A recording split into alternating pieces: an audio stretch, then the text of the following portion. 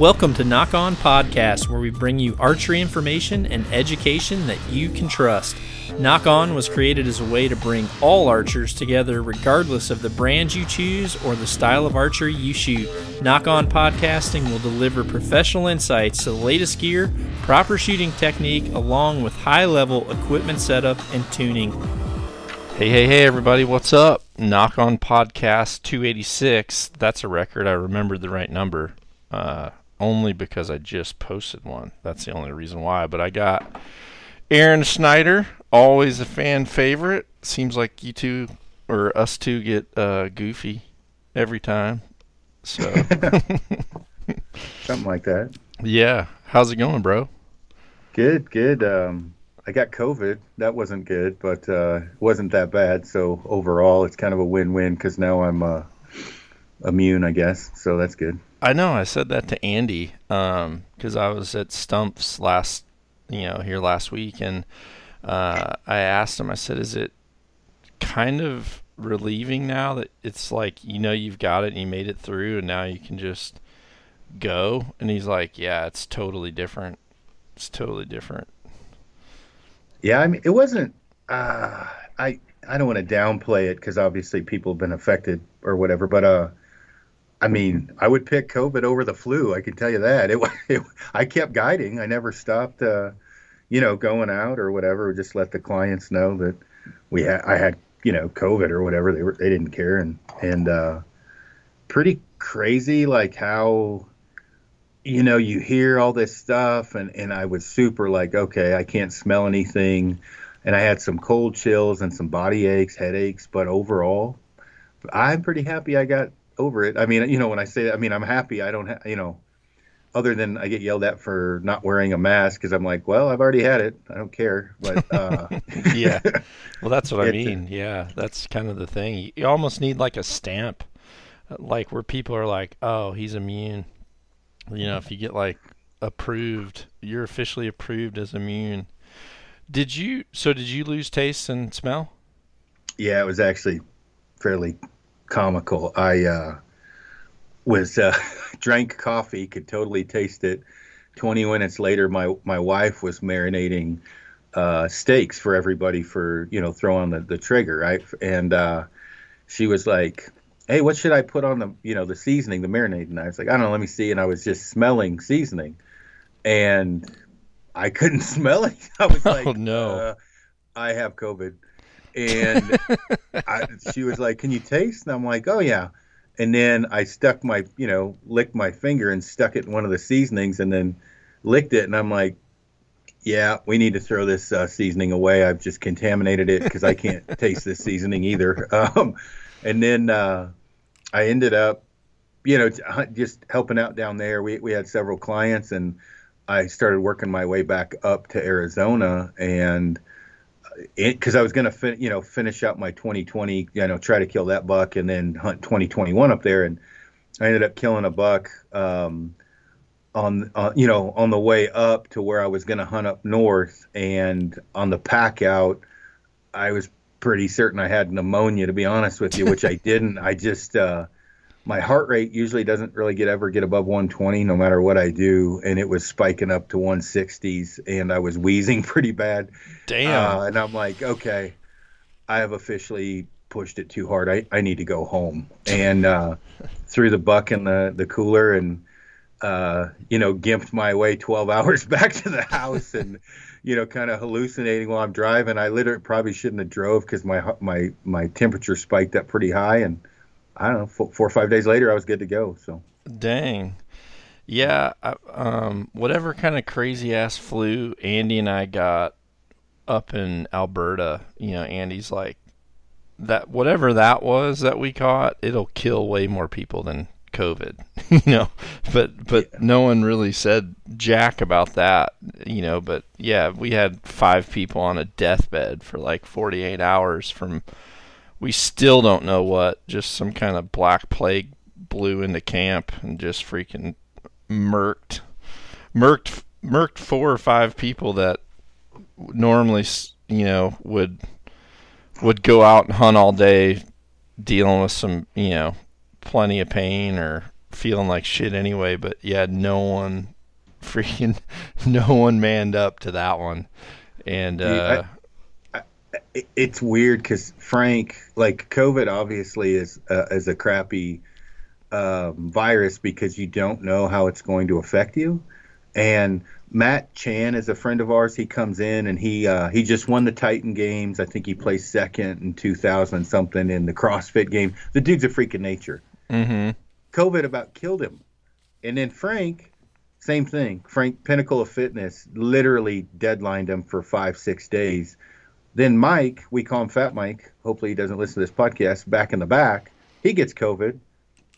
No issues. Nothing. 325 pounds of heffalump. Nothing. And, so it's hard to say because I thought, well, if you're fit, you're fine. Well, it doesn't always mean that it affects everyone differently. And Scotty, my buddy that I guide with, he got the sniffles. That was it. And so it's just weird how it affects each person. But I know every time I've gotten the flu, I really, literally was thinking about jumping off a building. And then COVID was like, it wasn't that bad. So different for everybody. Yeah, and I've heard Sharon's sister got it in England, and she kept smell and taste, and there's some speculation that there's kind of a different strain, and her sister really struggled for a long time, and they locked their whole house and family was on lockdown. And in England, it's really serious. They call you, and if you leave your house, it's up to a $10,000 or 10,000 pound fine. And it was pretty stressful for the family. It's stressful for Sharon now because we haven't been able to see family in a long time, and it's really hard to even know when we could. But yeah, it's weird how some people it's one way, and another person it's a totally different way. I'll be happy when they figure out what the variation is, or at least when they get the vaccines out and if they work. Yeah, I've got doctor friends that have gotten the vaccination and everything else. And again, I circle back to, I'm glad I got COVID because now I don't have to worry about anything. Your asshole turn around and start talking back to you from the vaccination. I'm like, I wonder, what are the long-term repercussions of this shot? Yeah, it's hard to know. Yeah, definitely too soon to know. So were you down in Texas for Audads, and then you went up and did you shoot a Coues deer? I shot a mule deer. But I was in Arizona for I did this TV show thing called Hunt Wars, and then we drove from Prescott area down to Van Horn, which is by the Davis Mountains, and there was a lot of driving. Drove down there, and we had 6 or 7 clients that out mule deer, and then I drove back to Arizona for what was a few days left of 2020, and that's when I shot that last buck, and then that's when I went home to recover and cry like a little girl because I had COVID, and then turned around and went back down. That's awesome. Yeah, it's such a fun time of year to go down south, to Texas and stuff. It seems like a weird subject, Texas, because there's people that are in the Midwest, and I know some whitetail hunters that just view Texas as a whole different thing, but it seems like once people go and experience Texas, and especially Texans, it's just, that's how you have to hunt Texas. Texas is Texas, and if you go there to hunt, it's I don't know, it's if I go to BC to hunt bears, I hunt differently than if I went to Alberta, 5 hours away to hunt bears. It's just very different, and I don't know, I love it. I love going down there and getting out of the gun seasons and getting out of the kind of the cold time, really in between rut and late season feeding. It's a perfect time to be somewhere hunting, so I think it's pretty rad. And where we're at, the rut hits in December, January for right now mule deer. Yeah, and then in the Davis Mountains, it's crazy just because they're 6,000-7,000 feet, foot peaks, and so Yeah, it's super mountainous. But yeah, I have to say I've gotten some pretty amazing messages about high fence and everything else. And it's like, well, the entire state of Texas isn't high fence, for the love of Pete, people. Like, how are you going to put a fence around the Davis Mountains, for one? It's like, especially Aoudad, it's not impossible, obviously, to get one with a bow, but it's a challenging, hunt's kind of the poor man's sheep. So I encourage guys. The Aoudad hunt is super fun. It's in the time where you're not, like you said, you're not hunting anything else. There's nothing really going on in January, February, March, and it's, well, it snowed a foot while we were down there, which is crazy. I don't know when the last time it snowed a foot on the border of Mexico, but it did. And but it's a fun hunt. I mean, it's a good time. Yeah, I killed an aoudad like in early 2000s. I was down there, and I remember I feel like I was south of San Angelo, if that makes sense. I can't remember, but I remember like seeing some aoudad like way off in a distance. And I'm like, whoa, what's that? And we were in like a CJ7, and as soon as the guy I was with looked, he's like, oh, those are aoudads. And he's like, you'll never get one of those. And I go, really? He's like, yeah, they're impossible with the bow. And I seen him like kind of run over this ridge, and they were, when I kind of seen them run, which, when they see something, they're hauling ass.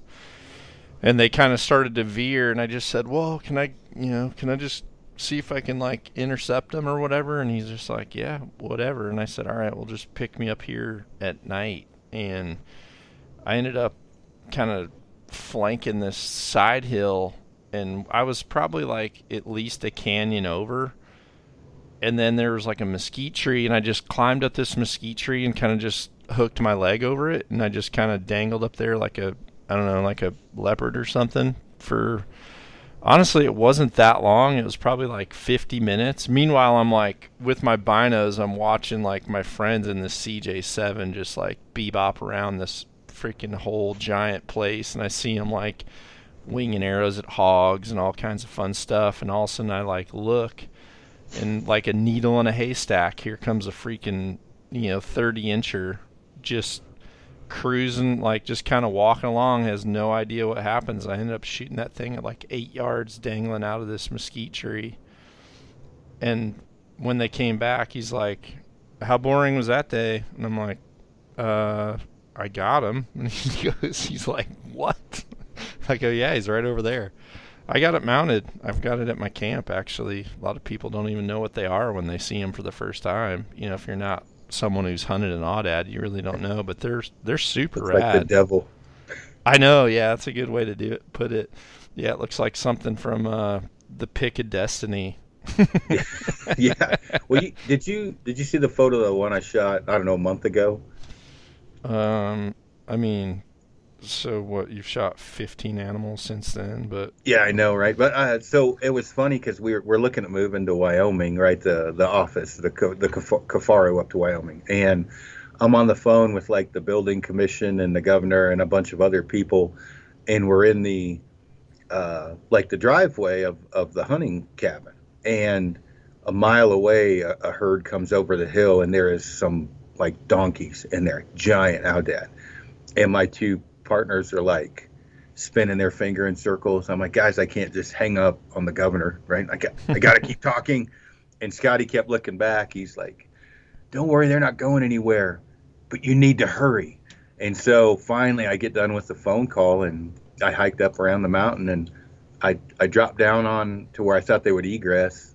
Just obviously with the stick, I'm very limited. Otherwise I would have just shot them where I stood. And I'm like, well, they should come through here. And 13, 14 of them walked by me at like 20 yards, and I'm like, okay, this is perfect. When the rest come out, I'm going to get a shot at one of these big rams. And a ewe and a lamb came up to me, and the lamb literally is walking right to me. I'm like, oh, this is not going to end well. And at like 3 yards, I'm like, she's not stopping. And she started nudging her head into my limb tip and pushing on my limb. Well, she got a whiff and blew out like 20 yards and started to, Matt, and I'm like, oh, this isn't good. Well, the lead ram just muscled up and just ran straight up to see what was going on and ran to 9 yards to his death. And I called Scotty. I'm like, dude, I got one.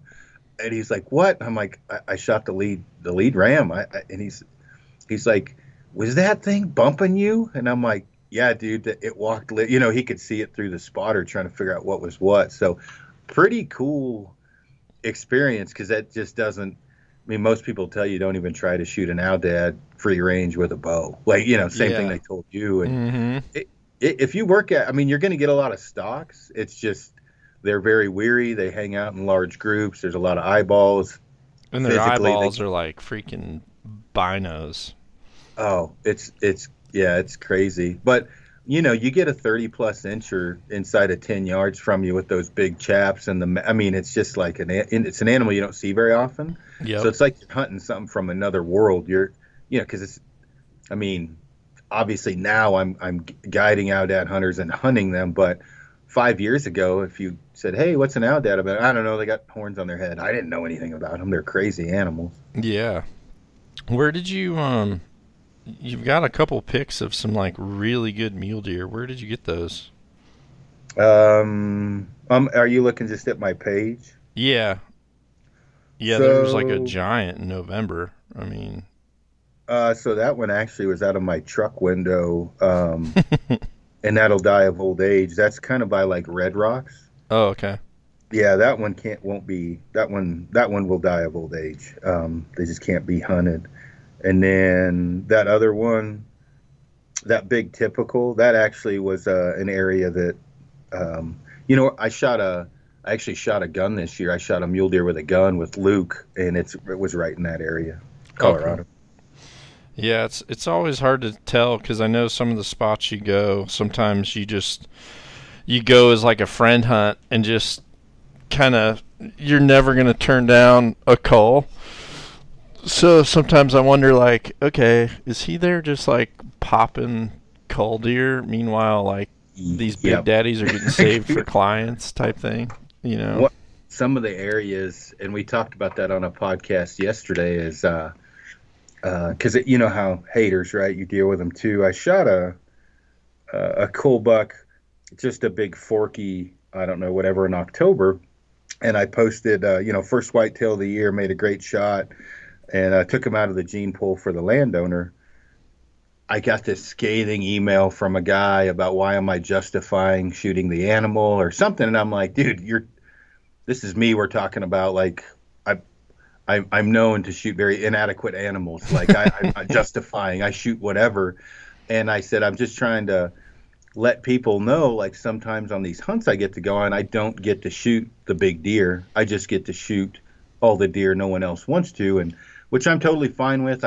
We feed our dogs wild game, so that takes their 100-pound Pyrenees right now. And so I was like, it is amazing to me on the internet what people look for to complain about, because as you know, on some of these cool hunts, you don't get invited back when you shoot the booner, because that's not a cool, to get invited. Now, they will let me shoot big deer occasionally, but I mean, a lot of these hunts, they're just cool hunts where they're like, hey, come down and clean out 40, 50 does and shoot some of these bucks or whatever. It's good. I mean, it's trigger time, and I enjoy hunting whitetail. I've gotten a lot of flack for it lately because, dude, if I had to choose between elk hunting and whitetail hunting right now, because I've elk hunted for so long, the whitetail hunting, it's not new, but it's more exciting. I just haven't done it as much. And you get to hunt whitetails a ton, but there's something different about sitting in a tree stand. It's about the only thing that'll rattle me, give me typewriter leg when animals come in, is sitting in a tree stand. It just cranks me up. I like it. Well, I did a podcast. I just did a podcast with Dan Stanton, and we were kind of talking about that. And he was kind of saying like, he was commending me on like whitetail success, And I told him, I said, well, it seems like everyone kind of like knows me for whitetail, but the truth is, I'm like, for 11 months of the year, I don't feel like whitetail is my favorite. But like once whitetail rut hits, then I'm like, oh, this is my favorite, But yeah, whitetails are awesome. Obviously, there's like, I don't know. The hard thing would be if someone said, okay, you can hunt 21 days. You can either have 21 days for elk during the rut or 21 days for whitetail during the rut, because, that would be hard if you really had to like choose, because they're very different, but they're pinnacles of bow hunting during the right time, and like no different than I would hate to miss what type of elk I could see when the time's right, because you always have the surprises. But with whitetails, there's so many surprises too that you have. It seems like big whitetails are better at hiding, to where you see stuff where you're like, where the hell is this sucker came from? I've had 40 cameras out for 3 years, and this sucker just like shows up last night. That's what's cool about whitetails, is I feel like they hide better. Yeah, no, and I agree. And the same thing with the rut for either animal. That would be a tough choice. And hunting both of them out of the rut sucks equally bad. I don't know which one's worse, but nothing like hunting elk when they're not screaming. Well, I just posted an elk hunt yesterday. It was my Montana hunt, and I started there September 1st, I think, or I don't remember. Maybe it was September. It was somewhere in the first week of September. I'm not sure when the elk season started, but whenever the it might have started a little later, but whenever the elk season started, I kind of started then, and then I ended up hunting, stopping, coming back.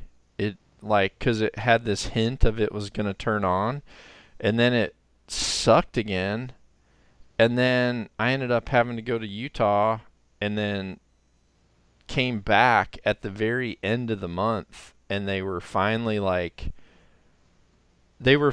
doing stuff, but they were also like, it was almost like turkeys, where one day the frickin' you feel like you're in Jurassic Park, and then the next day you're like, am I like 10 miles off today or what? Like, that's what it was like the whole season. And it was like, I don't know, it was way more than a marathon. I called it the Marathon Bowl just because the amount of days I put in was equal to a marathon, but it was just one of those, and I can't say it was frustrating, because honestly, I love it when they're there and you can't find them, because then it gets personal, and then you're like, at least for me, I push harder, because I'm like, I know you're freaking here, I know you're here. I know you're here. I can be out when it's pitch ass blackout, and I can hear you talking.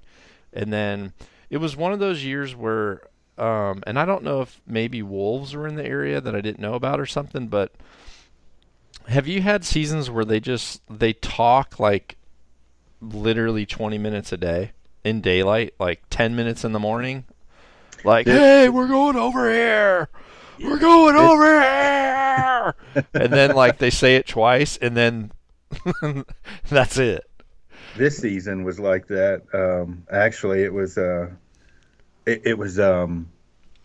one of those deals where, like, the 10-minute thing, the talking was very minimal, and when it did happen, it was almost like a mad dash to wherever you're hearing it to try to get to the bugles, because when you only have 10 minutes of noise making, that noise making could be potentially 1,000 yards from you, and off of the last 4 days you're not going to hear them for much longer.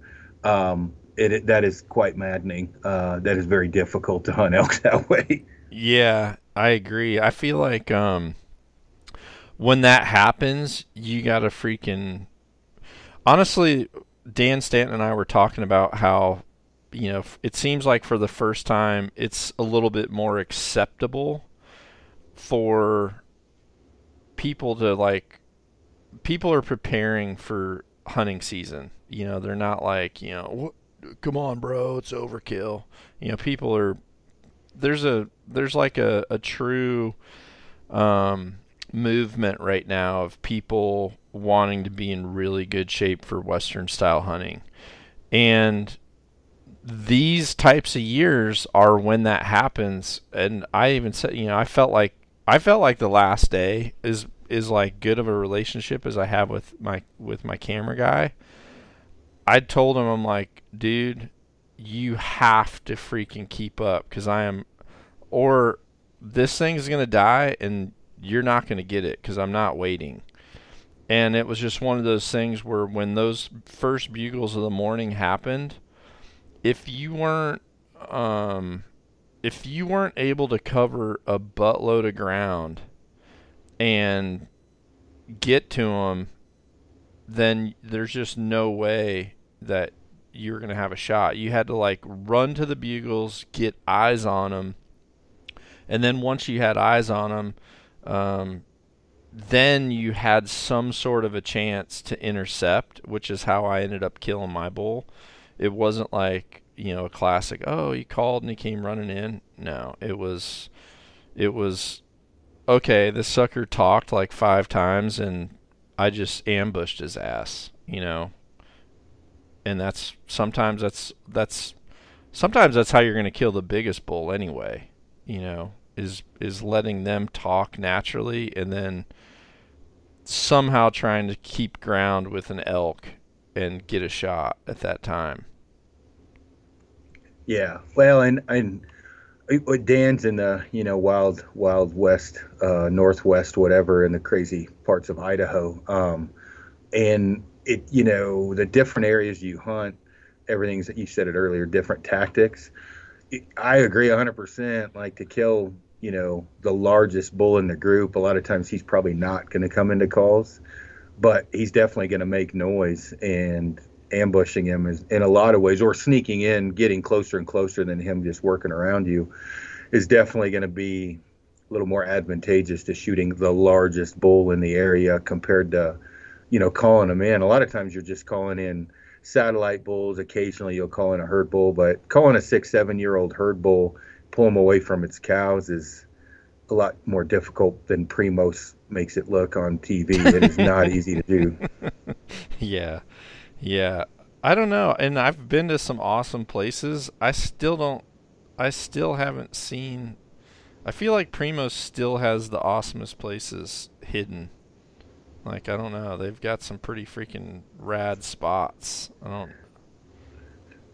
make jokes about it, and not in like, I Primos is obviously a legend. Nothing against that, but meaning guys think they're going to come out west and on an over-the-counter tag that have been watching way too much Primos videos, and I'm like, guys, look, I've hunted my whole life, and I've hunted elk, and maybe once every year or two you'll get a fraction of what you see on that video to happen. I mean, you do get into that circle where bulls are screaming, but it's just not like, it's the exception far more than the rule. It's just difficult to get to that kind of behavior for elk to make on OTC areas. They're hunted a lot. So yeah, it's normally like a one-day thing, like where you get that one day where it's just everything is, it's almost like they got themselves so worked up at night to where just everything's just chaotically pissed off. But it definitely is a rarity when it happens. So you got on your way back from your COVID Express, you got the backstrap?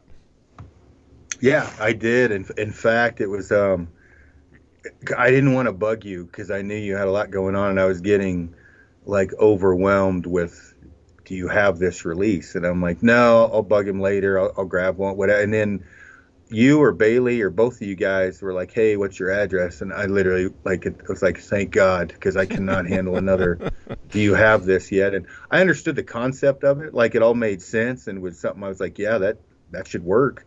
But that the concept of it and having one in your hand and trying is totally different. So as guys are asking me, I'm like, man, it makes sense. It seems like it'd work. I don't have one. So when you sent it,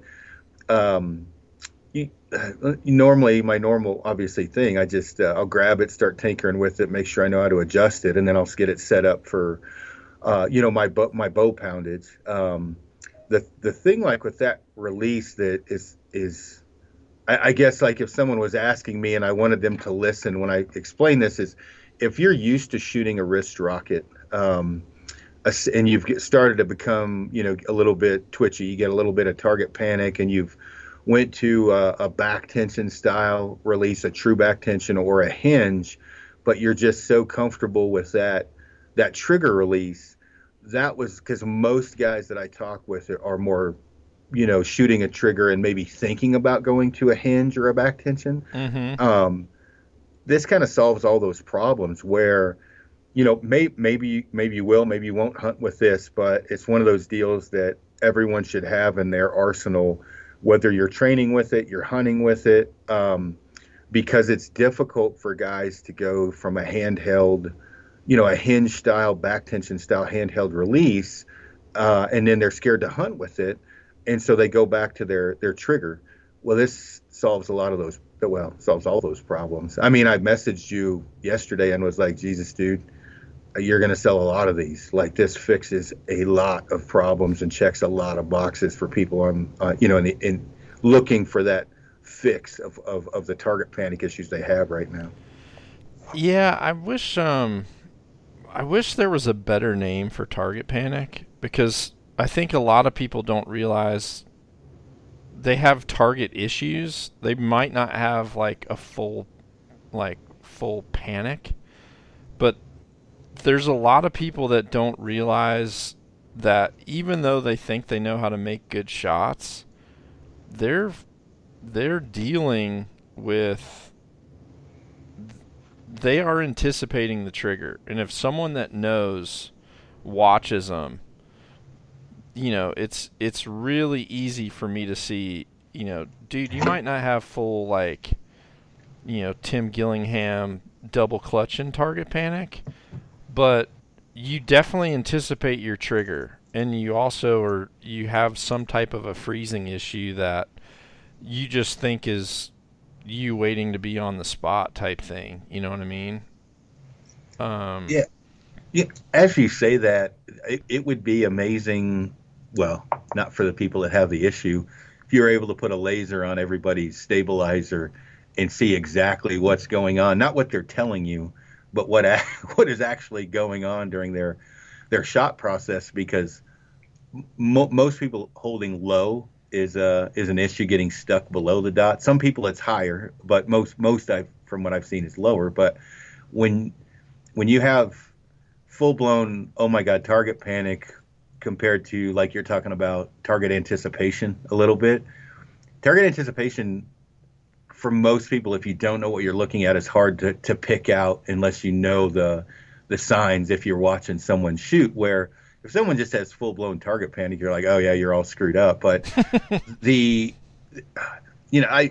worded it a few different times on videos, kind of making jokes of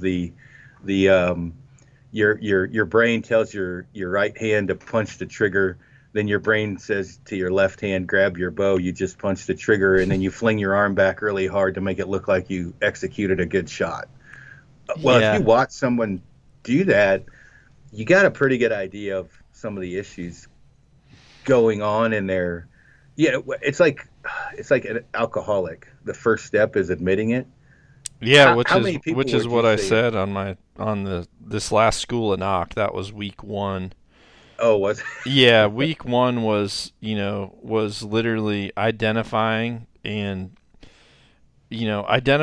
what target panic is, and having people make the conscious decision of, yes, I do have this, and yes, I'm going to do something about it, because that really is the first step. Like, you have to say, hey, I'm John Dudley, and I've got target anticipation, and then it's like, okay, well, at that point, that there's not going to be any placebos. There's only going to be dedication to fixing this thing, and that's going to be the only thing that is going to help you get out of it. Otherwise, it's just going to be a continual life struggle.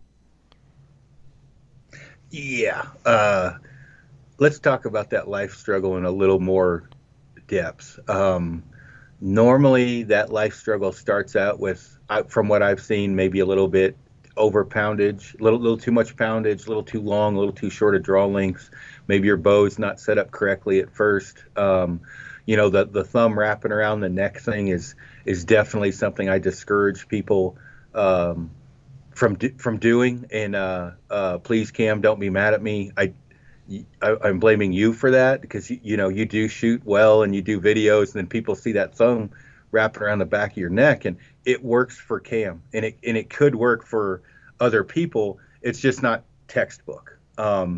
And when people start to lean a little bit too far back or a little overbowed, and in that pin movement's not they're a control freak. They're how their brain works. The pin movement's driving them crazy. It's just this downhill spiral. It starts bad, and then you're ingraining those bad habits into your brain more and more and more. And there'll be one day, a Tuesday, you're on fire. It's like you've got a puncher's chance. Your timing is on. Yeah. And you're like, oh, I don't have target panic. I'm good. And then Wednesday, you miss 6 out of 20 3D targets, and your timing's off. And that all just spirals downhill. And as I'm saying this, are you in agreement? Is that kind of what you see a lot of times? 100%. Yeah, I always, and honestly, the term I got from the Chappell brothers of, they'd say, like, because I punched bad when I first met them, they'd be like, "Damn, kid, you shot the woods down." Because like, you have those days where you don't even want someone to look at you. You're just like, I want to get off this course. I'm like struggling so bad with this.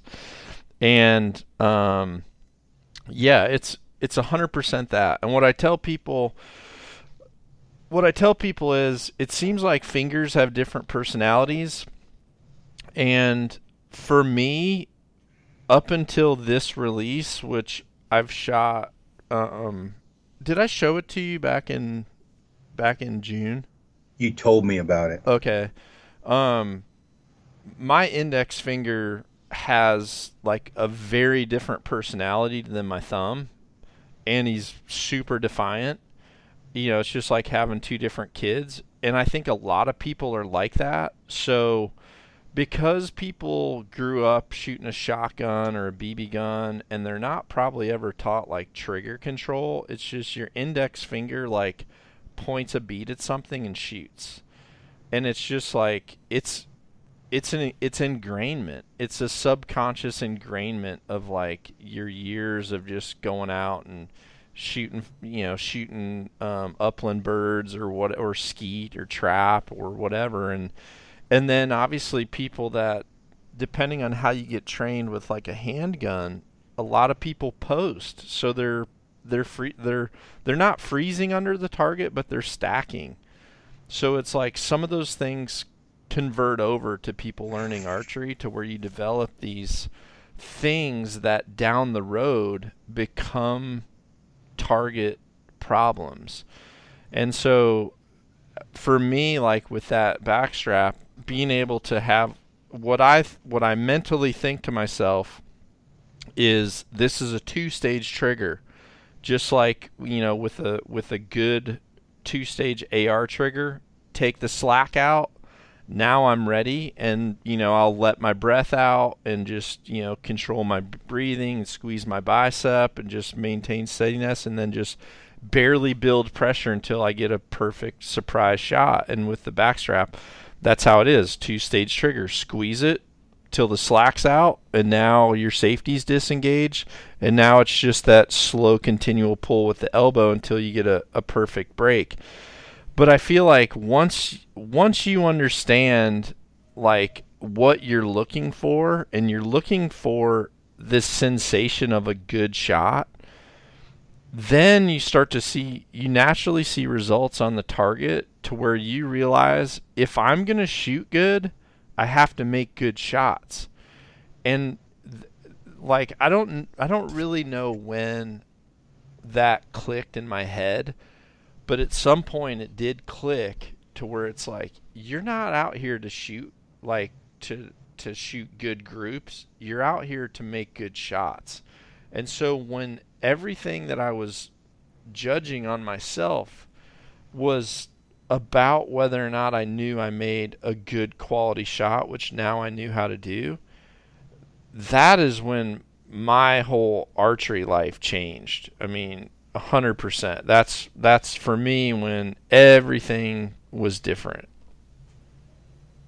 So, being that you've had target panic like myself, and the crisis that happens, and then that revelation point, or that I don't know, the moment of clarity where you're like, okay, I think I got it. Like, like your brain has come to the conclusion that you can't control your pin float. You just have to deal with pin float and what a good shot feels like. Like, I remember multiple times asking Bill Pellegrino, dude, how's my shot look? And he'd look at me and be like, you know how your shot is. You don't need me to tell. And I'm like, yeah, well, you don't want to ask Bill. Like, yeah, because Bill has like zero empathy for any subjects. He tells you exactly how it is. And with Bill, like, I would never admit this to him, to his face, because he's Bill. But I looked up to Bill at probably as much as I've ever looked up to anyone when I was younger, because I knew Bill back in the late 90s, right? When he was really on fire. Well, everybody should. I mean, arguably, one of the most well-rounded shooters you will ever find. Yeah, he's for sure one of the top, if not the top, one of the top 2 or 3 finger shooters ever with a compound. And then I mean, dude, he sent me a freaking 30X 300 with a backstrap with his hunting bow last week. Yeah. And let's face it, he's no spring chicken, right? He's not 25 anymore. No, I mean, he's like 80. 58 or something, 60. I mean, he's retired. And the thing that one thing that was good with Bill, when you got advice from Bill, it was obviously advice from somebody that had been around the world and seen a couple things, but it was also not a fabrication, make you feel good advice. It was like, dude, are you an idiot? No, you're not operating that correctly. You know you're not. Why are you even asking me? And so when one of the things as time went on that I had really come to accept was pin float, right? Like, I cannot hold the pin. So are you watching all my videos and just not admitting it, or what? That was my homework last week. I swear to God, is that bad as this sounds? I don't have time. I don't either. I honestly don't either. Just because they were, people were asking me questions about what you said, and I'm like, well, I better listen so I know what he actually said. But the thing is once you have that in your mind that your pin is going to float, and no matter what, you cannot control that, and you don't let that affect your nerves or your shot execution. Once you get to that point, like aiming at a turkey at 80 yards, if you've already told you in your mind, my God, that's a tiny target, how am I going to hit this? You're already causing issues with your shot execution, in my opinion. But if you walk up, this is something else I learned from Bill. We walked up, it was a State 3D, and it was like a 52-yard strutter. 4 out of 5 people were bitching. Bill walked up and was like, that's a hell of a target. And then he tins it. Yep. And that made me like, okay, we all were complaining. This man walked up and said, wow, that's an awesome target. And I was like, man, this target sucks ball. And all I did was, in my mind, I'd already missed. Yeah, psych yourself out. Yeah, you psych yourself out. Where Bill, and I've seen Bill shoot literally, to my dismay of him making fun of me, 18 12s in a row on a 20-target course. 16-12, something. Yeah. It was so astronomical, and he can talk shit with the best of them. He's a New Yorker. You are not going to feel better as he's shooting good. There's nothing he's going to say to comfort you if you're his competitor, right? But you learn and pick things up like that. Like, you walk up to a target, and it may be a difficult one, and I'm repeating and humping Bill's leg a lot here, but he had told me one time, and it stuck in my mind forever. To be competitive at a pro level, you need this type of concentration. If someone asks you to drop a quarter in a coffee cup, from 3 feet above it 100 times in a row. If you do it and there's nothing on the line, by the third, fourth, 15th time, you're going to get laxed and just start dropping it and you're going to miss. But if somebody said you get $1 million if you drop it in 100 times in a row, that is the concentration and dedication you need each shot to be competitive on a pro level. As he told me that, I'm thinking I have a long ways to go, because I have, well, what about every fourth shot I have that kind? Yeah. You have to put that type of effort into your shot execution and your form, or you're just never going to be as good as you could be.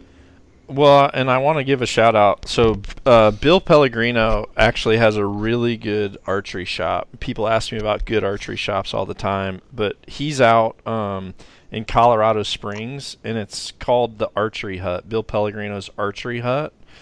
And I know they do lessons out there. He's a great shop. So if people are in Colorado, I can tell you he's a very good shop, has very good people working there, and I love that dude. He's awesome. But one thing that years ago I made a decision to get lessons with a recurve bow. And I mainly did that because I wanted to be able to answer questions better when I was in. Can they get here some EBB? Hey, who's that? Banner? I don't know who that is. I don't. Got Logan. Sorry, Oh. he recorded to tell me I had strings coming. Oh, okay. I'm Of course sorry. you do. But when I learned a recurve, and I learned from really good Olympic coaches, I wanted to learn the right way, and I dedicated myself to shooting an Olympic style recurve for a period of time, just because one, I wanted to be able to answer questions better about that, because I just like you get asked a lot of questions for things that are, I don't know, things that you might not 100% feel confident in saying because you haven't experienced them. And one of the things that I learned was trusting your float is something that a recurve shooter, you have to accept, because I tell people I'm not rock steady with a compound bow, but I'm totally not rock steady with the recurve. And with the Olympic style recurve, I was shooting a ring that was the size of the entire gold. I'm looking through a ring, and all I'm doing is continually being dynamic and pulling through to the clicker. And regardless of how that ring is floating around or moving around, when that clicker goes, the shot's going. But you learn to have your pin on the target. You learn the importance of trusting that float and continual movement. And I feel like it made my compound archery better just for that simple understanding. Yeah, and I think with example, Frank and I were shooting at 80 or 100 yards at a Reinhardt 18-1, and on arrow 4, Frank looked at me. He's like, "Man, I can't believe you can hold your pin in the middle of that." And I'm like, "That's because I can't." And he's like, "What?" And I'm like, "Dude, I've known you for 4 years. Are you thinking I'm holding my pin in the middle of these targets? Because I am certainly not." Yeah. And I was like, "Dude, I'm floating all over a paper plate at 80. That's for me. A paper plate, if I had a laser on the target or on my bow, and you could see, I'm probably floating in a paper plate. Now I'm looking where I want to hit, and generally I hit there, because that's how life works with archery. If you don't let your brain, if you keep your brain out of it. And I think that even my buddy Scotty's the same way. I'm like, dude, I don't hold my. I mean, where are you holding your pin at 80? What would you say your float is? I would say 90% of it is on that 10 ring. That's probably on an elk is probably 8 inches in diameter. I mean, I definitely go off of it, left, right, and sometimes low. I'm peaking left, right, and low, but like on this exercise that I did, you should check it out. So I just did a simple like homework exercise where I had people draw back and aim at a target with their finger off the trigger for 10 seconds, and then just mentally record their pin, like where their pin was moving that whole time, and then trace that out on a target that they have right there. Just take a marker and draw your whole float. And what you'll find is, even though you're kind of swerving off the road a lot, 90% of the time you're in the middle of the road. You know, it's like you're passing by the middle of the road a lot. So I would say I'm probably moving 8 inches around, like you said, paper plate, or maybe a little bigger.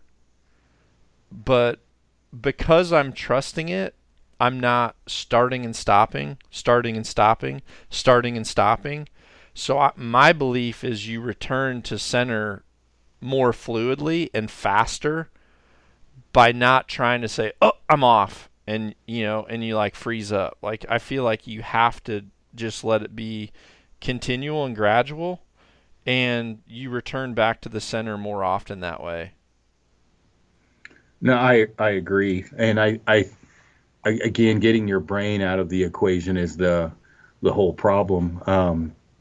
You know, and you see guys, well, we shot a little bit this year, for example, on some pretty crazy, well, it was your course, and, you know, the devil set that thing up. If you walk up to a target and it is an extreme shot and a hard shot, and, you know, in your brain, you're muscling up, you're tensing, you're pressing your nose into the string more. There's a lot of different things going on. If you're doing all those things, and this was the thing that, you know, trying to wrap people's heads around, it doesn't matter if you're holding in a Copenhagen lid. If you're screwing all of those other things up, you're ass backwards, where you could be floating in a pie plate. But if you are not letting your brain get involved in muscling up in certain areas of your body, you know, you're going to shoot a better group. And so, not to beat this dead horse to death, but when you, for example, watch someone under a pressure situation the first time, the first thing they're probably going to shoot low because they're burying their nose into the string and fading out the bottom of the peep, or they're going to peek. There's all kinds of forms of. We could talk for 7 hours probably on target panic alone, but the general gist of it is if you get your brain out of the equation, just accept the pin float and execute a good shot, you're in the money. You're home free. You're going to be okay. It's all of those other things that pop into your brain and your mind during that shot execution. It from what I've seen, and it sounds like what you've been saying is the same kind of crap I'm saying now. And I promise I didn't listen to, you know, copy what you've already said, but you can copy it. Well, you know what I mean. Like I don't. That's where you learned everything, was me. Yeah, you and bipolar Bill. When you're shooting, when you walk up onto it, Bill. He does have some ups and downs. That was. I don't think he likes my nickname for him. He's just grumpy. I like it. But he can be. Yeah. The problem is on Monday you want to adopt him, or I hope he's your father, and on Tuesday you're like, this dude's the devil. I'm staying away from Bill. I tell you what, you don't want to do. Not to change the subject, but Bill protects his house like a junkyard dog. You do not want to, whether you're a manufacturer or. Bill takes very, very good care of that shop, and I have heard stories of him dealing with manufacturers that did not go well. One bow company specifically that I won't name. Yeah. Ooh, it was not good. Like Bill can be a very violent individual when he wants to be. Well, in that case, they didn't give respect to Arliss, his wife, who, you know, Bill's not there all the time, but Bill's probably, I guarantee you, he's probably more hypercritical of Arliss, and she knows more about archery than the majority of every shop. So yeah, I think there was a bow company that didn't give respect to Arliss about being able to make, you know, equipment and business decisions, and I don't think that went over well. It did not. And I tell you, as we're bouncing back and forth between archery shops and Target Panic, and you and I've talked about this before, it is vital for you to start on the right path down the road when you talk about good shops that, and Bill's very good about this, you need to make sure you're not overbowed, that everything is set up correctly as far as draw length and anchor points, and that kind of starts your path down a happy path and not a sad one. I mean, how many guys do you see you walk to a local range and have a 2 inch too long, your draw length's 2 inches too long, or all the other. Yeah, a good setup is definitely, it behooves you to have your bow set up by a professional that knows what they're doing, or you're going to have a long road in archery. That's one, I think that's getting better for sure. Like, I think all the information I shouldn't say everybody, but a lot of us are putting out, I think helps that a lot, because people can self-coach way better now. And I think archery shops are hiring newer technicians that are also in the digital media realm, to where they know more about like what's going on, and they also know they're gonna, if they set up someone really poorly, that person's gonna come back in and be like, hey, why'd you set me up like this? I've watched 15 videos and they say that's not right. But I do want to go back, like when you were talking about kind of Cam's technique. I want to talk about that just for a second, because what I tell people, and this goes,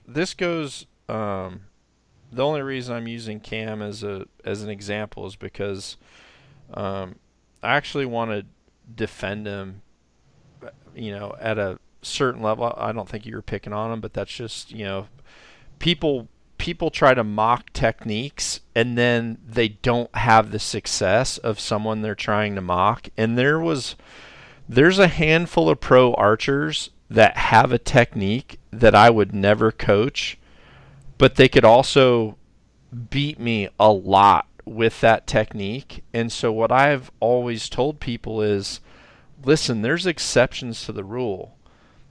For the longest time, people had a problem with Tiger Woods' golf swing because it wasn't what a golf coach wants to teach. But the problem is, when he tried to do it a different way than what he had just figured out how to do better than anybody in the world, when he tried to do it different, it didn't work.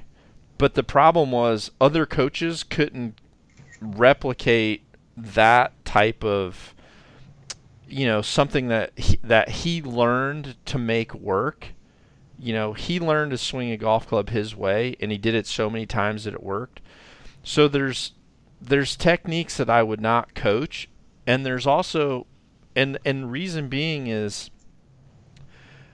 those techniques, like if you shot, I can tell you right now, there's a couple pros that if you replicated their technique, you would struggle with the silverback. Likewise, if you're going to pull through with a tension activated release, you're not going to want your thumb behind your neck where your elbow's low, because your leverage is going to be different, and you're going to feel like you're pulling your bow in half, but you're not really putting as much pressure on the back end of that cam as what you think. So I tell people, listen, there's always exceptions to the rule. So I'm not going to tell you that you can't be the best archer or as good of archer as what I am by doing it that way. But what I will tell you is, there's only like one or two people that shoot that technique that have actually made it work. And yeah, he's one of them. Tom Crow. Yeah. Tom Crow would be the other. Yeah, exactly. You get like, Tom Crow out there with that freaking old Fletcher release that he shot, and thumb behind the neck, and a freaking 5'10" and a 30-inch draw, whatever it was. It was crazy long. Yeah, an 8-power freaking lens on 3D targets, and like a 50-inch freaking super stick stabilizer.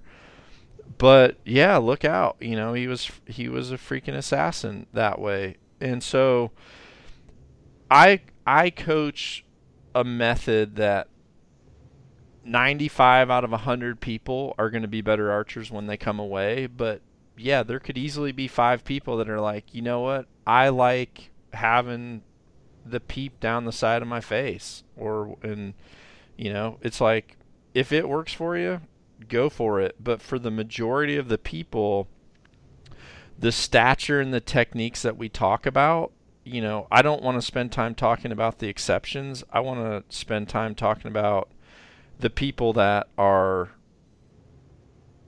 going to do better because it's a proven technique. You know, the exceptions, someone learning their own way. And then, I mean, Jeff Hopkins is a perfect example too, dude. Like, I don't know anyone on the planet that can invert their release hand as much. Yeah, 3 men and a small boy. I can't even get my wrist that way. Exactly. Yeah. So, but obviously, you know, one of the best of all time. So, you know, there are the exceptions to the rule, but there's also the people that I personally feel like have continually repeated a method, and a repeatable method is going to help people be better, you know, or you know, more consistent. Because a lot of times people that have those techniques, they can't really coach it to someone else. They're just like, yeah, I do it this way and I shoot good. Yeah, and I definitely, and I'm sure Cam knows that, like, the only reason I pick up Cam is everyone knows Cam and he's got that unique form. My thing is, when people bring that up to me, is you're not Cam. Yeah. It's that simple. Cam also runs 100 miles there, Chubby. You going to run out and run with him because Cam did it? Like, you're not Cam. And he has perfected that, the thumb around the neck thing, and shoots very well with it. Yeah. Are you going to be able to? Maybe. But it will be easier if you follow probably a different, from the beginning, a little bit shorter draw, a little bit different form. Not to say I'm agreeing with you. You might be that one guy that could do it. I keep thinking of Tom Crow. Back in the day, he was crushing dudes with like a 30 or 31 inch draw, everything different than I tell people, like, don't do that. He did it and was crushing dudes. But he's also like 1 percentile. So you really don't want to base it off of, the one guy that made it work, or the two guys. That may be the direction you end up going, but it's better to start off, if you're writing your book of archery, your own book, start off the first chapter with textbook perfect form. If you need to, go a little left or right from there, by all means, but it is difficult and quite amazing that guys that shoot with that type of form that are that accurate, they've got it figured out. It's just not the right road I suggest initially for people to start with. Well, what's crazy is, like, you and I come from an era of archery where the guys that knew how to do it good did not tell other people how to do it. And the other people that were good were kind of a bunch of cams that, you look at, Jackie Caudle. I mean, perfect example of someone who could win, or freaking just, you would wonder how in the heck that guy's a pro. Because, if he struggled with his trigger, it wasn't like it gave you the yips watching it. Or someone like, God, what was the guy's name from Louisiana that shot left-handed with his right eye? Yeah, I remember he shot a blue. Yeah, Matthew, Blue Conquest. Big dude. Dude, you're killing me. That's gonna bug the hell out of me. Yeah, you know what I'm saying, right? But he called it Old Blue. The dude could shoot amazing. Yeah, could shoot freaking well. You're thinking of Colin Booth. Yeah, that is who I'm thinking. Yeah, of. so Colin wasn't that one. The other one I know, his name was Richard. I wanted to say it was like Richard Leftwich or Richard Freeland. Richard Freeland, maybe? Maybe, yeah. But Colin, one leg, freaking shot 80% let off with the index finger release when no one shot high let off. Nobody shot high let off. He shot high let off, no level in his bow. I remember that. I was shooting with him, and I'm like, why don't you shoot a level? And he goes, my dad always told me trees grow vertical, so just I line my limbs up with trees. And I was like, oh, straight up. Straight up. Yeah, I remember him telling me that. But yeah, we grew up during a time where there was a ton of people that were like self-taught and found ways. And a lot of people back then tried duplicating each other. I mean, I remember how many people tried duplicating Burley Hall, and that was impossible because Burley had target panic something fierce. So like he actually would, people ask him like, well, how, if you have target panic and you freeze all the time on the target, how do you how are you winning? And he just said, well, I always sight my bow into Burley yardage. And that meant like he actually had all of his sight scales were set to where he wasn't even holding on the target. They hit that high above his freaking pin at different distances. Yeah. Which is crazy. You would never teach anyone to do that. But this is someone who like won a world champion that way.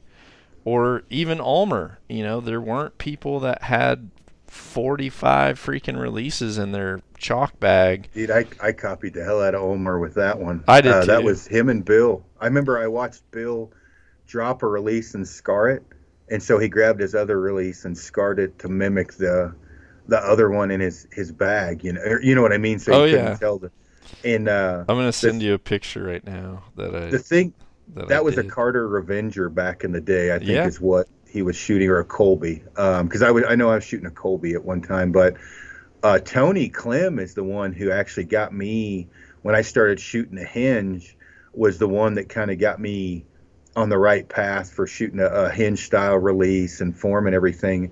The common denominator that you see with a lot of these shooters, and it's obviously sounds much simpler than it is, they do all this. They do the exact same thing every time. They have a system that works for them.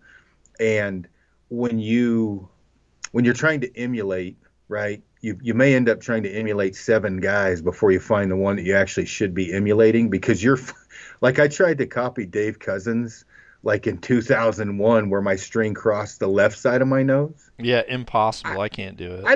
I was cross-eyed half the court. I'm like, how does he do this? I can't even see out of my right eye through the peak sight.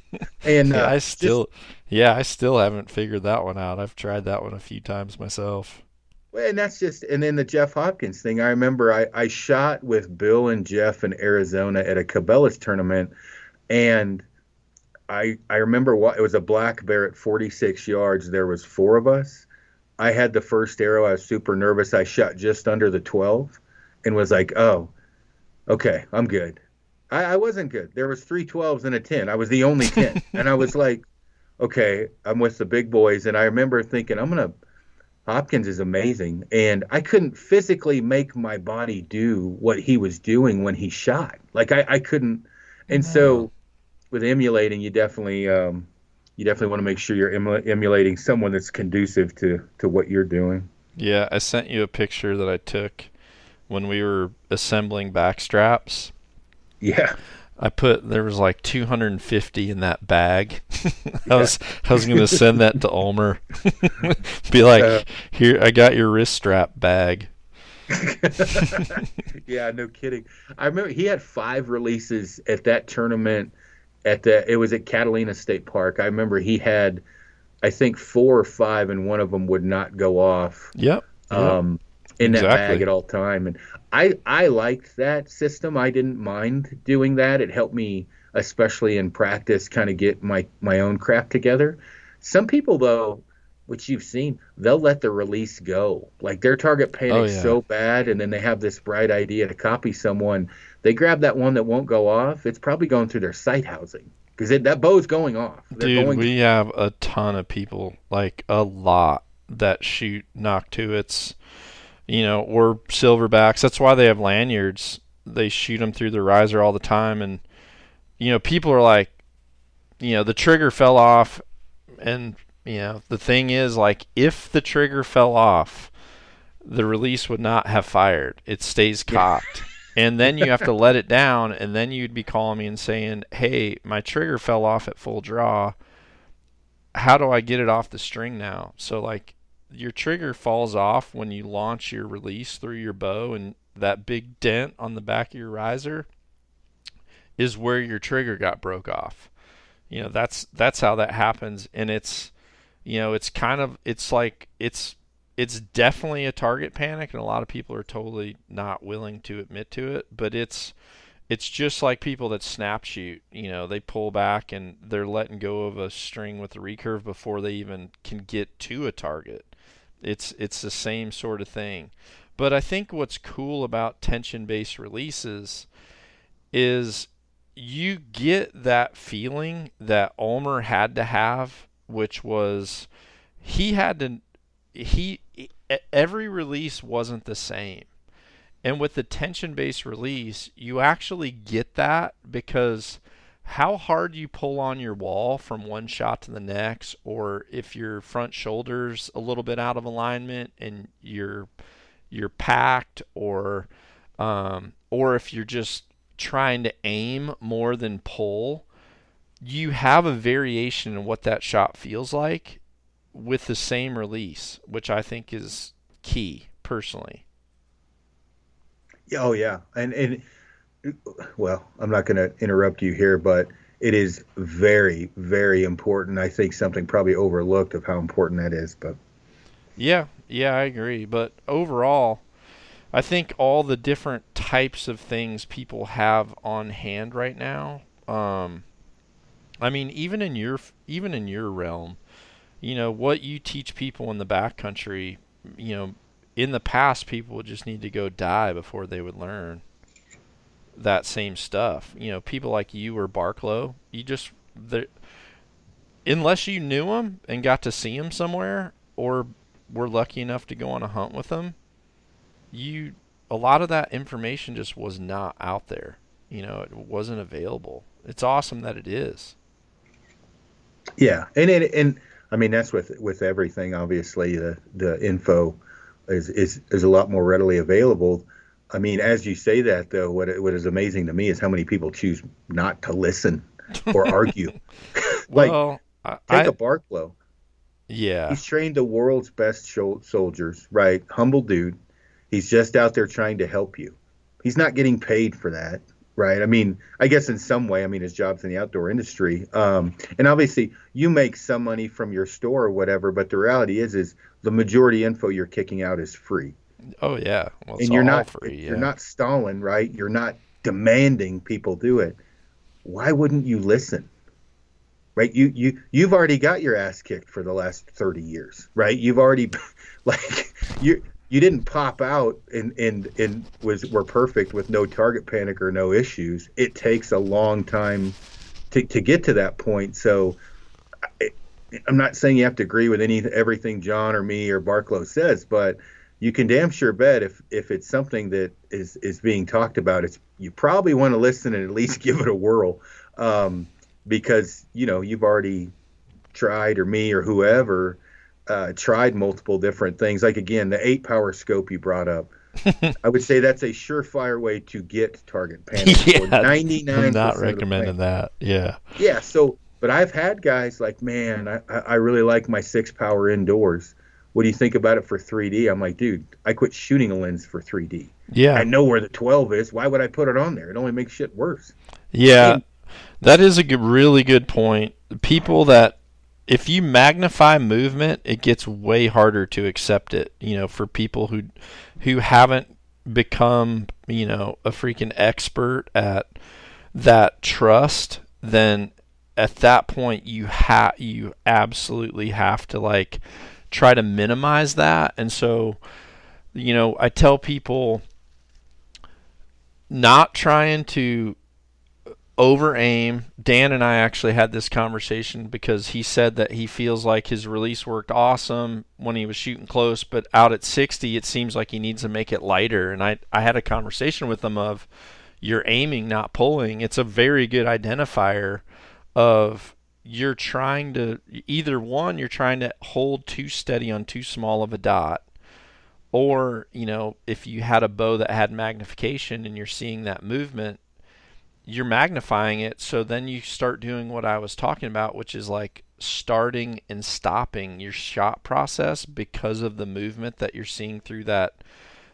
front sight. So I'm a big believer in, you know, I practice my long range targets are big targets. You know, I have a freaking elk, I have a buffalo, I have a grizzly bear, and those are my long targets. And although I could probably put a small deer out there and do pretty good a lot of the time, the reality is I like being able to just aim at this. I like being able to aim at a kill zone at 80 or 90 or 100 yards. It's the size of a paper plate. I trust that float that's going on, and I feel like I just have way less stress, you know. So don't induce that stress on yourself by, I don't know, by trying to shoot too tight of a group or aim at too small of a target, because it'll be counterintuitive. You know, why you bring this up, I totally forgot yesterday. I wanted to ask you about this. It was a question that came across my plate, and I gave my advice, and you may completely disagree with it, but it has a lot to do with pin float form and target panic. And the guy said, "Hey, do you practice in high wind?"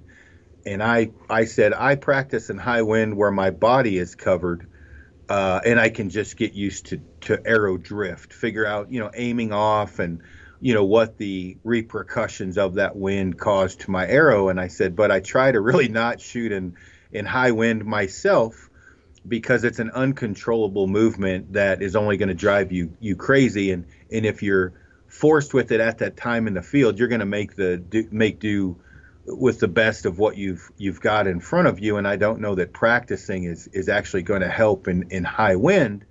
And he came back and said, "Well, don't you want to practice in the environment you're going to be hunting?" And I'm like, "Well, you're not going to be hunting in high wind all the time, and that's a good way to get target panic, is trying to shoot in a 40-mile-an-hour wind."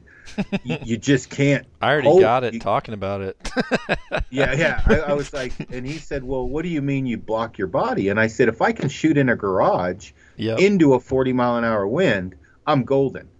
I can control where I aim, and it'll give me an idea how much drift I have. Do I bubble into the wind, or do I aim off and screwing around like that?" I think that's good to learn that.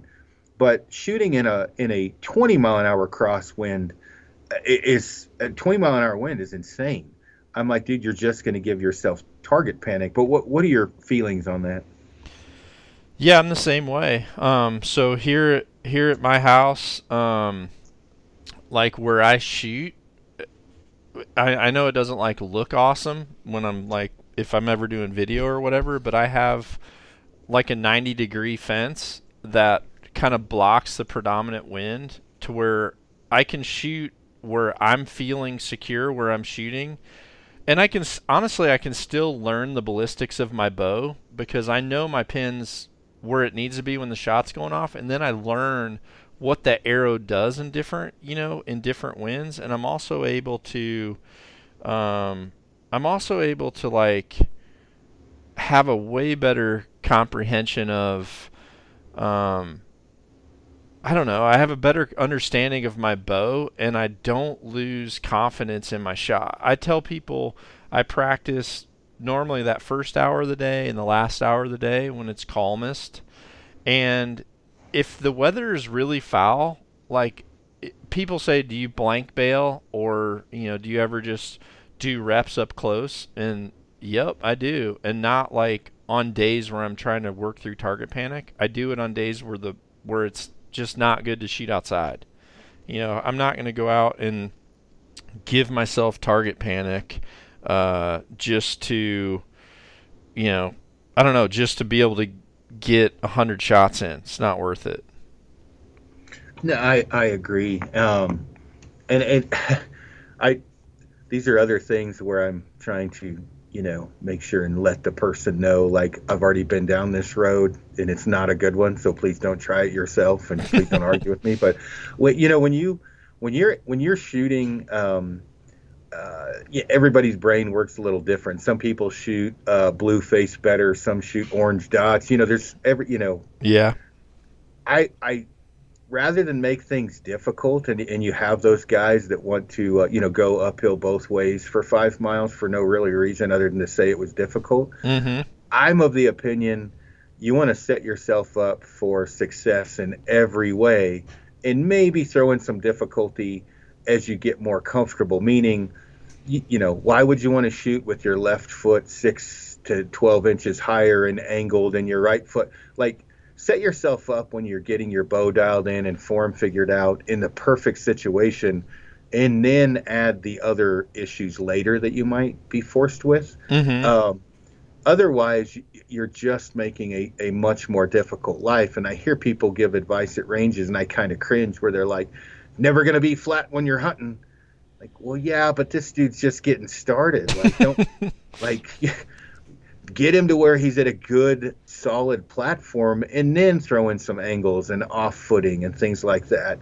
And I tell people that because of like the issues with even, let's say, steep uphill and downhill. I try not to get people to shoot when I'm getting them dialed in steep up or downhill for a decent amount of time because the release goes off differently. There's other issues with that, and that can cause some major problems in your brain, and you want to get your brain in a good situation before you start throwing in. I mean, if you just start MMA fighting, do you want to just dive in and fight, Khabib? No. Yeah, no. You need a platform first, and that's kind of the analogy I use. Yeah, it's a good one to have, because, every year when I go back to like my school in Nock, and I always start like December because that's kind of when whitetail tapers down and it gets cold here, and I really start just training indoors in my range. Like, people need to understand that even though I'm possibly close to 1 million arrows, or I don't even know, but let's just say it's somewhere, let's even say 500,000. I like having 100% confidence of, yeah, you're shooting exactly how you can shoot. You know what I mean? I feel like when I try to do things fancy, it doesn't lead anywhere good. I tell people all the time, like, I know it's cool to like shoot at a floating ping pong ball at for $5 at league night, for the novelty shoot, but that can take you so far backwards in life, in the life of archery. Yeah, or that. And I know like Mike Slinkard, I know at times like Mike really has to shoot a certain style release. And I sent him a backstrap, and he's like, it took him a couple weeks, and he called me back. He's like, you know what? He's like, I'm freaking liking that. I'm starting to shoot it really good. And I think part of it is there's just those years where like Slinkard shot the X Games, and and I think even Ulmer probably got some yips when he shot X Games, and I know like the people that were good at it were like Randy Hendricks, who was a notable puncher that had perfected that style.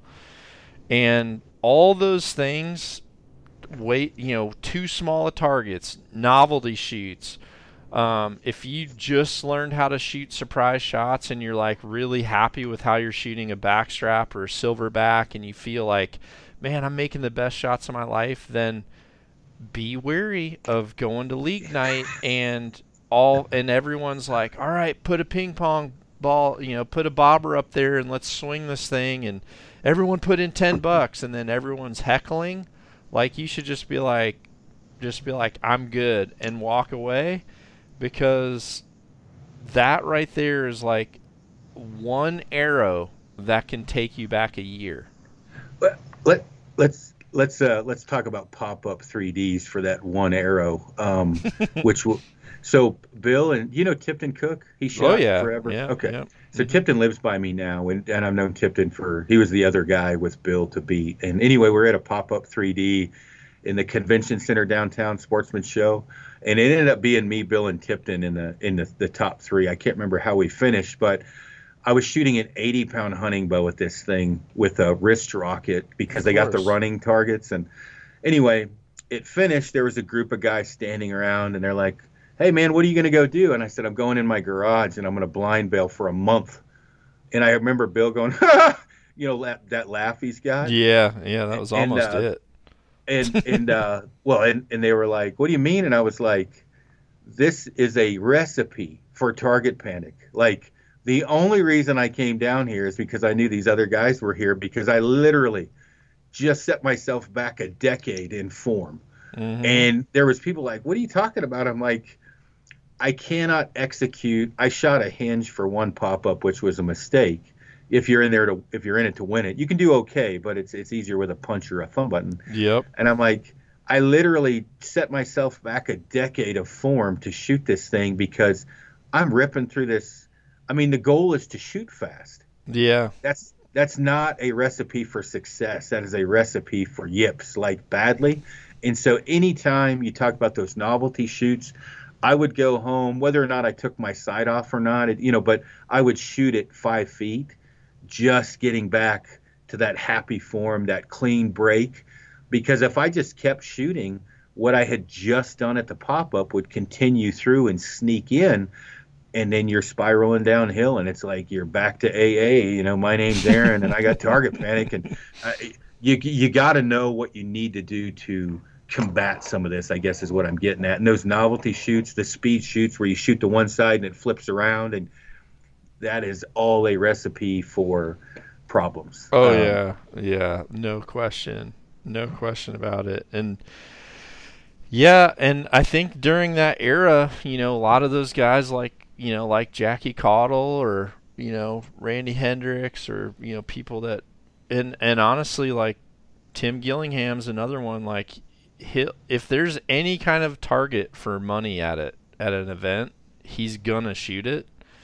And I think that stuff, like, back when Buckmasters was going on, so many of those guys from the Southeast that were good 3D shooters, but they were very up and down. They were all like Buckmasters type competitors too, to where they were shooting moving targets and pop-ups. And yeah, it might be cool to win a four-wheeler, but I would have cost myself 17 four-wheelers and how many freaking elk tags I would have wasted for, shooting over the moon for the type of target panic I had, on a hunt, which to me is really what it was always about, was just being able to be more successful as a hunter. Yeah, and you bring that up, and that is something that I tell guys. Like, I hunt with a hinge. I have for years, and so I don't punch the hinge. But when I would switch to maybe a windier day, occasionally I would pick up a wrist rocket. And they're like, "Hey, do you perform back tension when an animal's in front of you?" And I'm like, when I have a wrist rocket, no. I probably broke the trigger off. I mean, literally, my brain works that way. I just can't. Like I said, my index finger, for the longest time, had a completely different mentality than like the rest of my hand. Yeah, but for whatever reason, it's like that release is sending signals to your hand that either says operate it correctly or punch it. And with a wrist rocket, my hand is winning, saying punch it. I can't not punch it sometimes. When I say that, meaning I still operate good form, but I'm truly punching the crap out of the trigger. I still, I'm not doing anything too crazy after, but if I continue doing that over and over, it would be bad.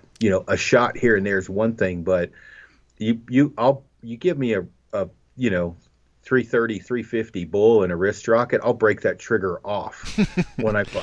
And that's just being honest. I want to tell you this. So I went out intentionally late season with the backstrap. I would have hunted with it earlier, but I knew I was getting content and I just couldn't be seen with it. I was getting a lot of content and doing stories and stuff, so I couldn't really have it. And the backstrap does hit left of my handhelds just because the hook opens differently, and it's a wrist strap. It's not a handheld, so I'm not inverting the loop. Your loop stays vertical.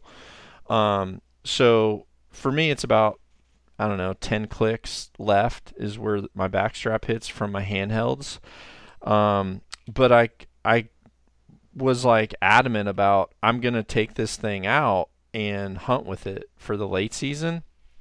And dude, I shot 3 deer in a night with that, and it felt so freaking awesome to like pull back a wrist strap, take that safety out, and then just have that pin there and be like, okay, dude, pull. And I felt like I was pulling 3 times longer than what the video shows, but I literally felt more proud of myself for being able to do that. Because like you said, for me, a wrist strap and an index finger, as much as I can shoot every other release as good as I think you can shoot one, it might not be a day and it might not be a month, but if you put me in the right situation, I'm going back to the good old days of the 1990s. Like, it's gonna happen. But with I'm telling you, dude, with this thing where you're like, take the safety off, because it's a different mentality. It's like a different process. You're like, take the safety off, trust that pull. Dude, you need to take that thing and go shoot something with it.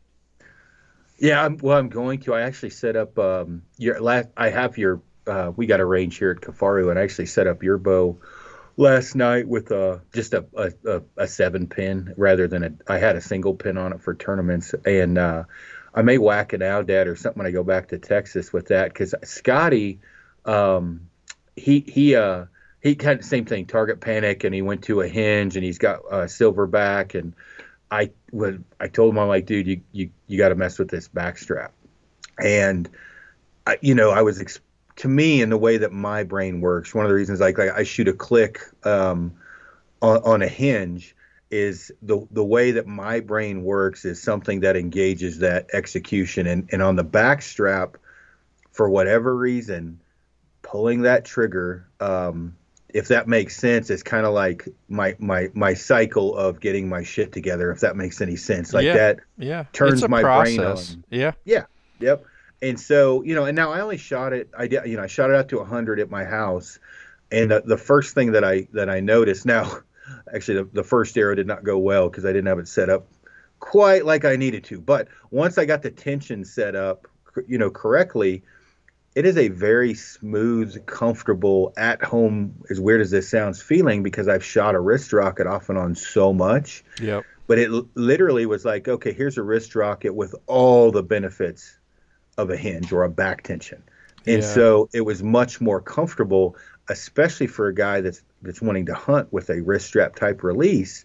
And to me, when you have an animal come in and then I put my finger on that trigger, that is like that final friendly line. All right, dude, start the execution. And it may be just the way that my brain works, but I can see how that would be very advantageous for anybody shooting that release to kind of kick in their shot sequence. Yeah, for sure. And the one thing, I guess, the full disclaimer I've got to say is, and I'm not like pumped to say this, believe me, but those things sold out, which we expected. We did expect a fast sellout, just because it's really hard for us to keep on top of how things are going right now. And no matter what we do, like, we can't match the demand. So I know that, like, that whole first batch, which we built for months, sold out in like 30 hours. And I know that there's going to be another batch that, we're working on building now. And what's hard is we already see the back order list is so big to where we're trying to build more than what the back order is, so that when we put them on, it's not like you don't piss off a jillion people right away. So there's almost more of a delay in when they get put back on because we need to make sure there's enough to fulfill like how many people are on the back order, and then we start from square one again. So the best thing you can do is go to the website, click on the backstrap, and just sign up for the notifications. And when you get that notification, I'm just here to tell you, do not jack around. You screenshot more than anyone I know. Dude, it's ridiculous. I didn't even think you could hear that. My bad. Yeah, we've all heard them the whole time. Yeah. I've got people, I told a few people that I was doing a podcast with you about the backstrap. Sweet baby Jesus, I'm getting overloaded with questions with covering in the podcast, thank God. Well, are you wanting to do a Kafaru cast too? Man, I got Chris Rowe coming in, so maybe tomorrow or the next day. Well, that's what I mean. Like whenever, just tell me, and then you can get some of your questions together, and we'll do one your way, and that'll be pretty awesome. I actually, while we've been talking, I just got a email for a final edit for the mule deer hunt, which will be pretty cool. So that'll be pretty awesome to be able to see that come together. And someone told me that Alex was telling the story and said I shot him through the neck. I actually never shot him through the neck. So where was that? I think he was on like Gladiator Unleashed. I think he was just telling the story kind of about, the same story you and I talked about, but it just goes to show you, like, as time passes for anybody telling a story, it's like, yes, my first shot when I shot the sagebrush, I did hit I guess, I don't even know, what would you call that high in the back? Well, I mean, the scruff? basically just, the taint. I mean, you were basically pinwheel left and right, just straight up, and blew hair off its back. Yeah. And then, luckily got in for the stock that everybody will see, which is good, because the first one, it was so freaking thick in there, people wouldn't have been. I had it on I was doing a little live story with it that day, but people wouldn't have got to see it like they're gonna get to see it now, which is cool. That was a legit hunt. I appreciate you telling me to go out there. That was fun. Yeah, the eastern Colorado area is just cool. This year was not a great. Well, I'm sure he told you that was not a great year. I mean, they took some good bucks. You shot a great buck. It's just was it the drought? Yeah, it's the drought. For sure, that was everything to do with it. Man, it seems, because there's no diseases going on. There was nothing out there that's popped up from the biologist standpoint or anything else. It just seems like it was the drought. And they killed a 257. I think yours was mid-high 190s. They shot some other 200s. But as good a deer as they took, and like the one you shot was great, it's usually better.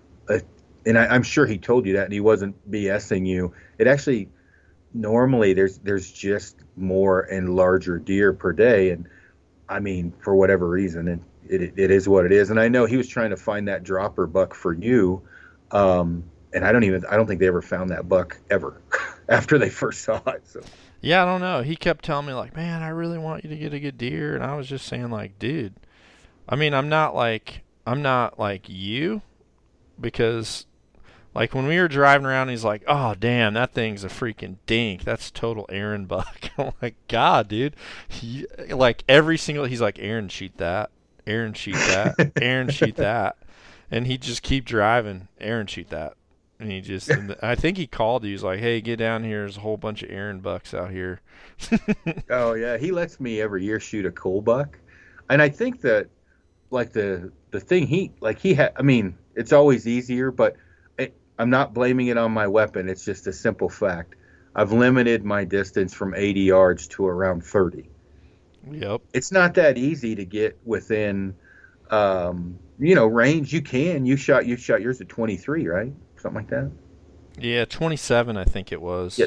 Yeah, but with, considering he's just letting me run out there to shoot a cold buck, I'm not going to be able to suck up two guides in half the day or a full day for more than a day because he's got so much crap going on. So, there are times I'm like, Alex, why don't you pick up the recurve? Let me know how it goes. Like I'm more than, if I shoot a 5-year-old cold buck, I'm ecstatic.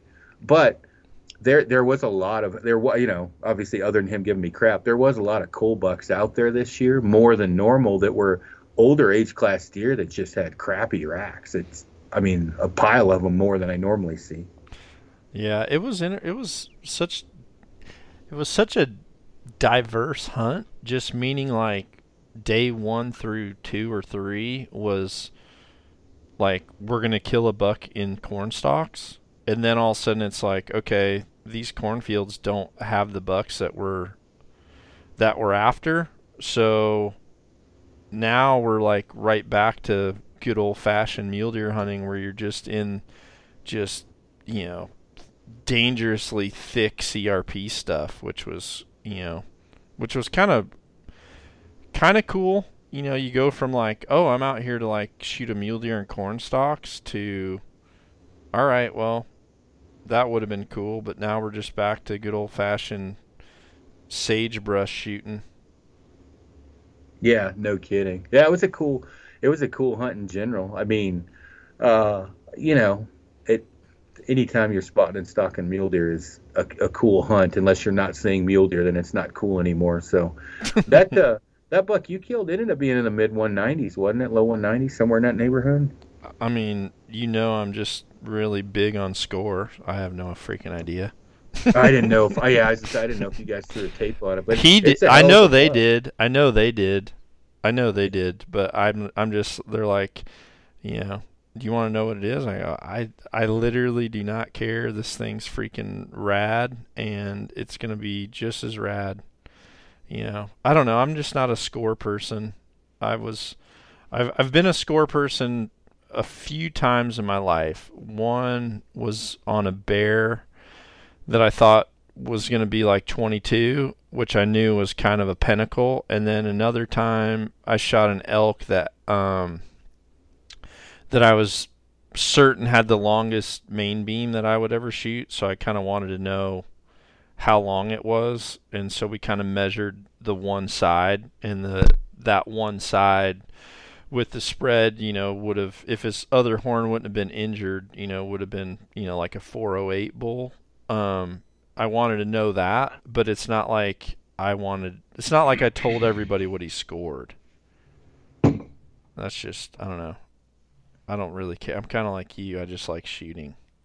Yeah, and as long as it's an older animal, I really don't care. And to my, I get made fun of for that. Like I shot that cold buck with Alex, 5-year-old deer.